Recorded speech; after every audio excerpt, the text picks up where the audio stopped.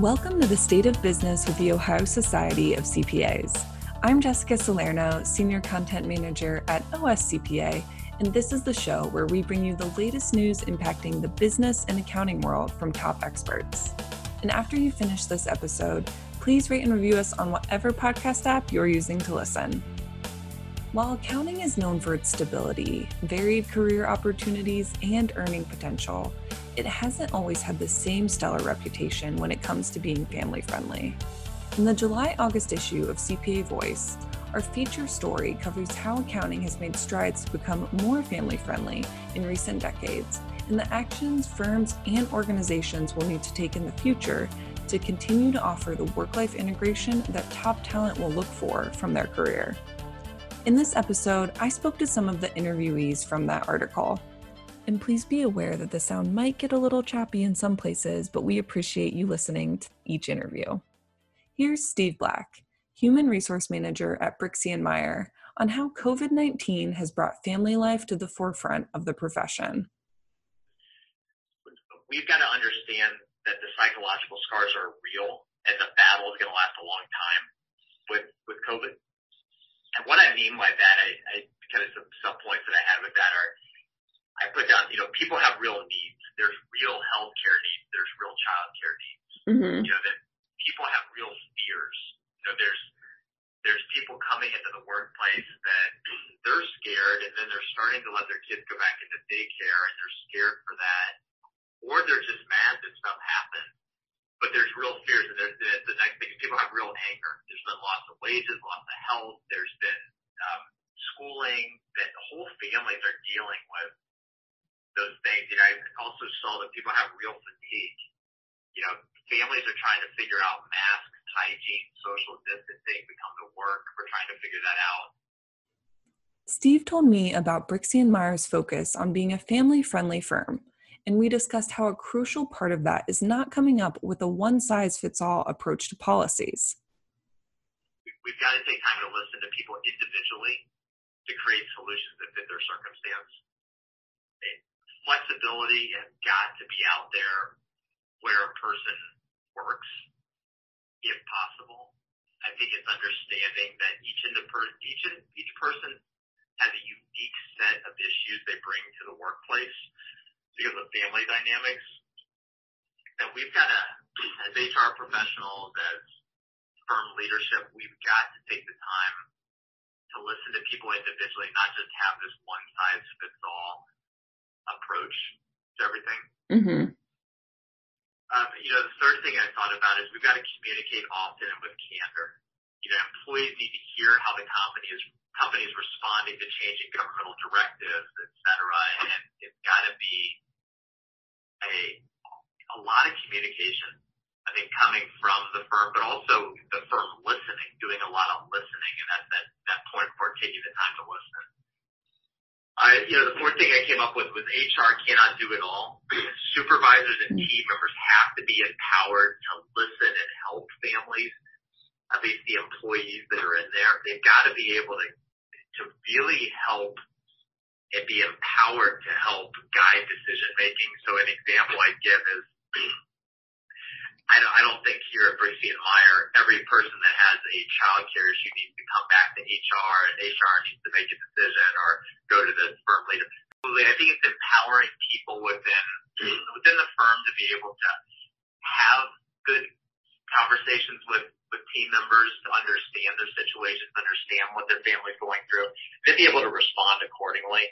And then the last one was I think we've got to do a good job to bring a smile to people's faces. Whether that be random acts of kindness toward families or employees or fun activities, doing something that helps recognize that, we've had a pandemic, but that doesn't mean we can't strive to help each other holistically. You mentioned a couple points that I wanted to follow up with you on. One of them was that it can't all be on HR, and I think that's a great thing to mention because a company can have policies, but if your direct supervisor, boss, it's kind of known that they don't appreciate you, maybe taking time off for childcare, or it's really difficult, like that would discourage someone if their direct boss kind of casts a negative light on it. Yeah, I totally agreed. And I think it's also where you have firm leadership, HR, building the structures that empower people to have conversations, empower people to engage in dialogue. And I'm concerned with some companies out there that that's never been part of who they are. And now they either artificially try to do it or they try to write up a 50-page policy manual for COVID. And I really struggle with that because I think that backfires. Mm-hmm.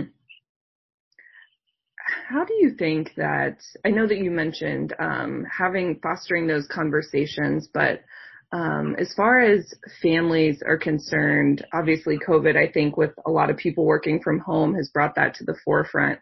But taking a step back, just in general, are there any policies or guidelines that can speak to supporting families specifically? Yeah. One is if there's rethinking flexibility in the workplace. Mm-hmm. Working from home, I'm amazed sometimes where for all a person sometimes needs is just to say, hey, on 2 days a week, is it okay if I work from home? I don't have any childcare, but I have childcare the other days. Like working with them. So I think if there's a more of a policy, or not even a policy, but just guidelines of saying we'll work with you during those times. I think that's one. Two is helping people or allowing people to use PTO. Mm-hmm. And not, clamping down, especially now in the accounting world, especially once we get past July 15th, there's a lot of time people have. So I think those are two things that come to my mind. Another one is that I can be really supportive is, I think it's an HR rule of helping workers understand their benefits, and then in turn, hopefully their families are understanding their benefits a little bit better. Mm-hmm. And that can be anything from there's so much stuff that health insurance companies are providing, such as like free telehealth. And there's so many things that I think can help in regards to that. That not necessarily a policy, but I think that's the best practice. Steve mentioned the value in flexibility, and I spoke with Andrea Meinardi, CPA and partner at Crowe, about their policy of working from wherever makes the most sense for that day. And it gives our teams the ability to choose where to work. So if you need to be at a client, you're at a client. If you want to be in the office, you're in the office. If you need to work from home for the day, you're from home. You work from home, or a coffee shop, or whatever. We've given our employees the ability to work where it makes the most sense for them while still meeting their client needs. But as an auditor, we always had some flexibility. You'd work at a client, and if you had an appointment in the middle of the day, you might go to your appointment and then work from home the rest of the day. And we've always had the technology to be able to do that. But the where to work policy change for me kind of erased the stigma of, well, I don't really need to work from home, so I need to be in the office. So my mindset was always like, well, if I have an appointment in the afternoon, I need to go in and work until I need to go, wherever for my appointment, whether it be home because there's, an electrician coming, or to the doctor's office, or, wherever it was. I felt guilty, right or wrong. Like no one made me feel that way. I made myself feel that way. And now it's just if you need to be at home to do whatever, then you need to work from home that day and let your team know where you are and kind of carry forward like that. So that was probably the biggest policy change that really impacted both parents and everyone within the firm. And I think from a parent standpoint, I don't know that it's a formal policy, but it's Crowe's culture. I have never felt, and just for your background, I've been at Crowe 19 years. I have, I'm an almost 10-year-old and almost 7-year-old here. Within the next 3 weeks, we have 2 birthdays. And I have never felt when I needed to leave because I got that phone call at 2:00 or 10:00 or whatever it be that says, hey, Andrea, Morgan's got a fever. And everyone knows if your kid has a fever, you're out the next day. Right. You can't take them back. I always felt very empowered to just walk into whoever office it was that I was working with or whatever and say, hey, I've got to go pick them up, figure out what's going on, go to the doctor. I'll let you know. And that it's always been that easy. And I think that many of our colleagues feel that way. I think the tone from the top down at Crowe has just always been, you need to take care of yourself as well. We talk about like our win cube. It's a win for the client, it's a win for the firm, and it's a win for our employee. And if things don't work for all three, then they don't work.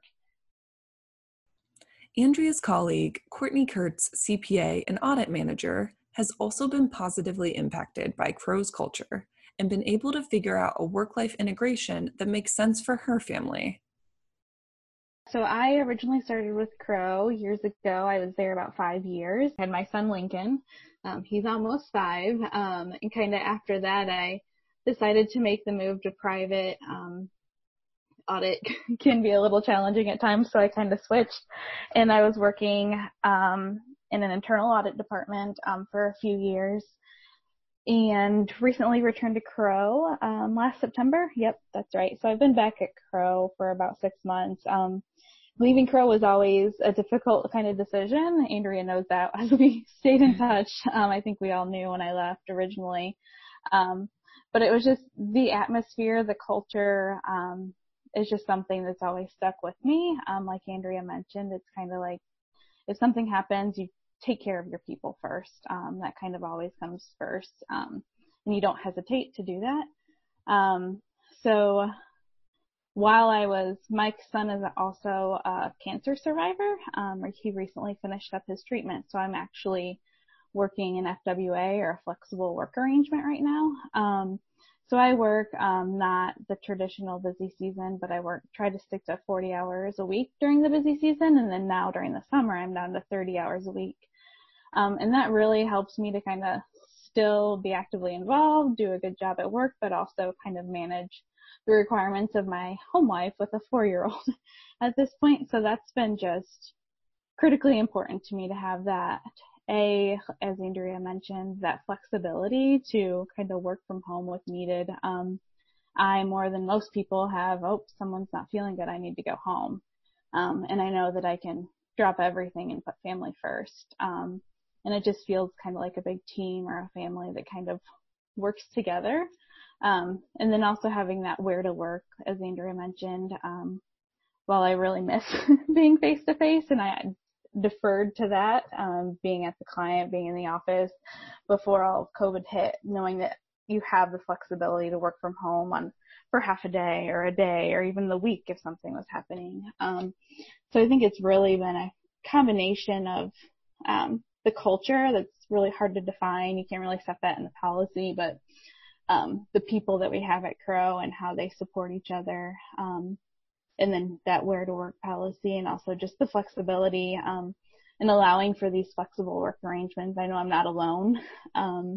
There's many others throughout the firm who, for whatever reason, that's what is important to them, and they're able to kind of set those guidelines and boundaries to still be productive and efficient and do a great job at work, but also have that balance for what their life requires at the moment.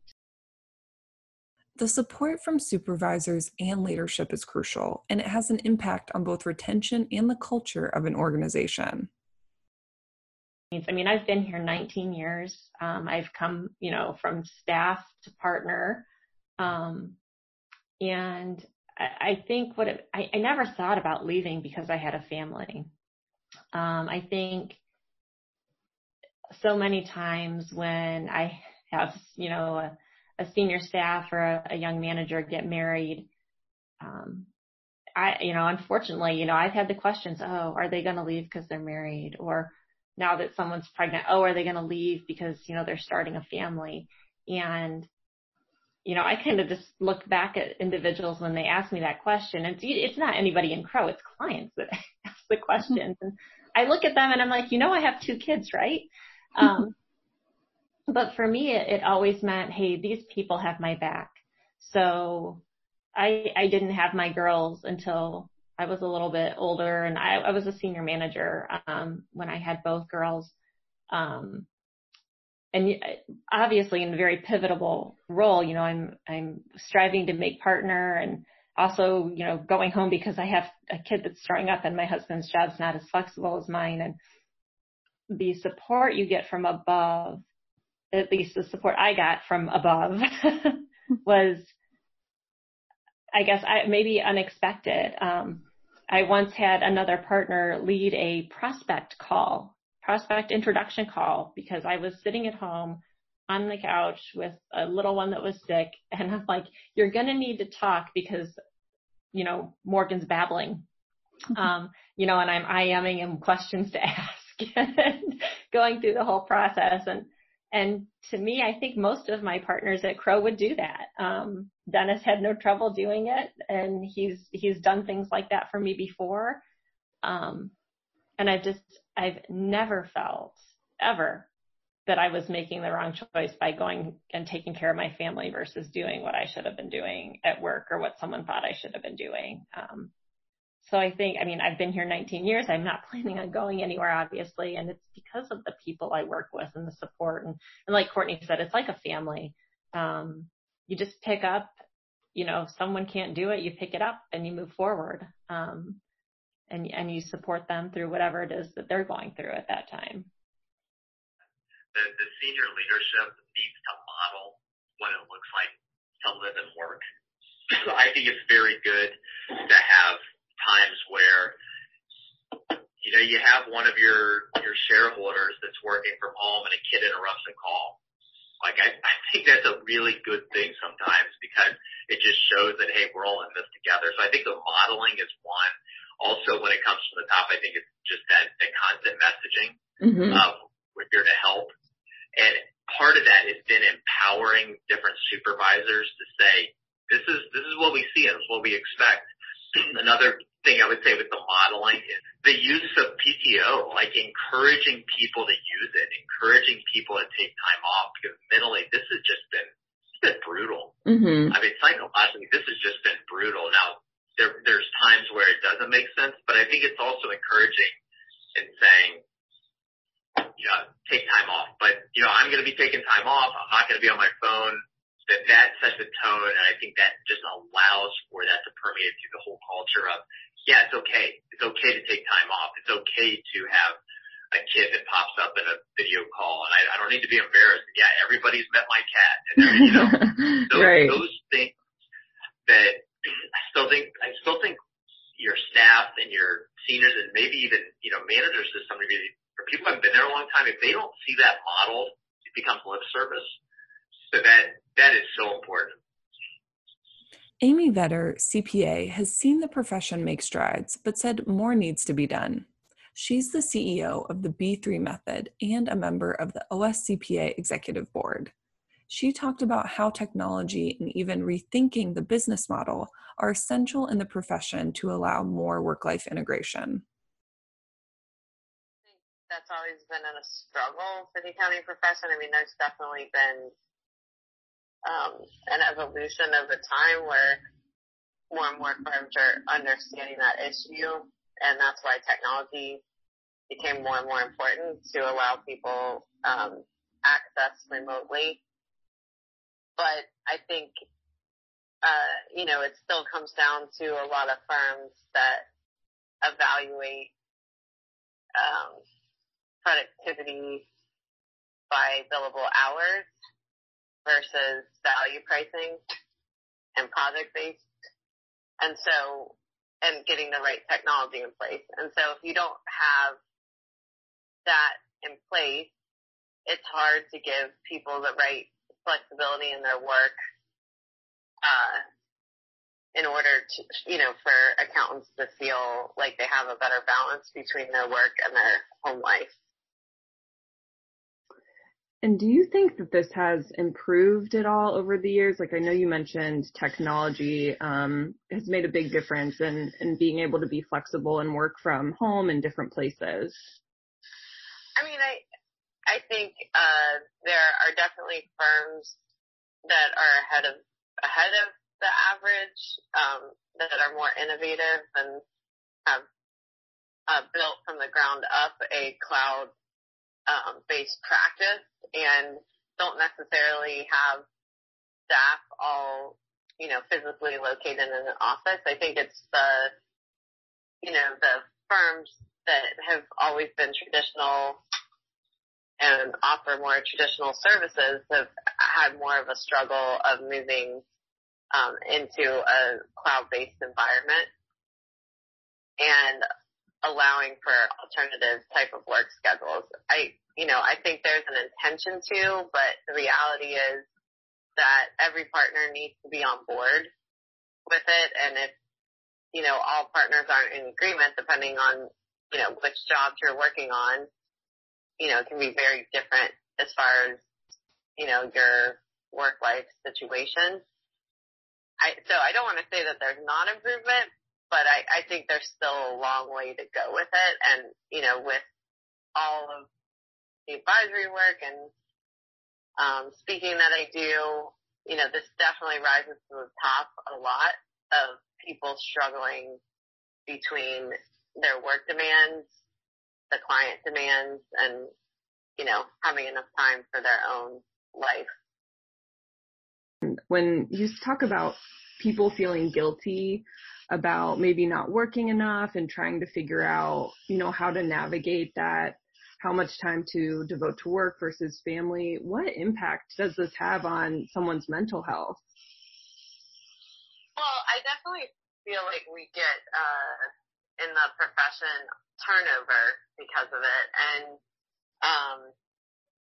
because people, feel like they're being grinded out, especially in the beginnings of their career. And they look at, someone that's later in their career and still working those types of hours, and it makes them feel like this isn't a career that they want. And a lot of times, I think that younger professionals don't realize how many different opportunities there are available to them in the profession, where they come in one capacity and that's all they see or get exposed to, versus being able to truly see that there are, so many different pathways in the profession, and, whether it be public or private, cybersecurity, blockchain, there's just so many different areas that someone can have an alternative path. So for me, I think there's not enough exposure early on to different career paths, that you're kind of set on a career path. And then if someone's unhappy or thinks that there's not enough balance, then they leave the profession versus understanding that that's just a small, there's so many different paths you can take. It's always to your advantage to figure out programs that would attract people and retain people. And I don't even know that it's just about flexibility. It's about growth. And it doesn't mean that growth means the same thing to everybody. Like, some people might want to be a partner one day or might want to be a vice president one day, but some people might want to learn different things. And that's growth for them. It's not necessarily that they want to move up, that, they might want to get to a certain level, but, 1 year really dive deep into retail and the next year dive really deep into, startup companies. So I think it's important that you look at growth opportunities for people multidimensionally. And that's why I'm saying, even early on, giving people exposure to all the different types of things you could do in your career that those things would be available to you as you grow if you're at an accounting firm, as you grow there and we stay there, you don't have to leave the firm in order to learn something new or get other types of experience or specializations, that the education isn't just ANA compliance, that it's actually education that would grow that person in their skill set of what they need to do the things that they want to do in the future. Thank you to Steve, Andrea, Courtney, and Amy for taking the time to tell me more about accounting's place as a family-friendly profession and the steps being taken now and what needs to be done in the future. You can read more of our discussion in the July-August issue of CPA Voice, available now on our website. So what are your thoughts on accounting as a family-friendly profession? You can let me know at jsalerno, JSALERNO, @ohiocpa.com. And please take a couple seconds to rate and review us on whatever podcast app you're using. Thanks for listening.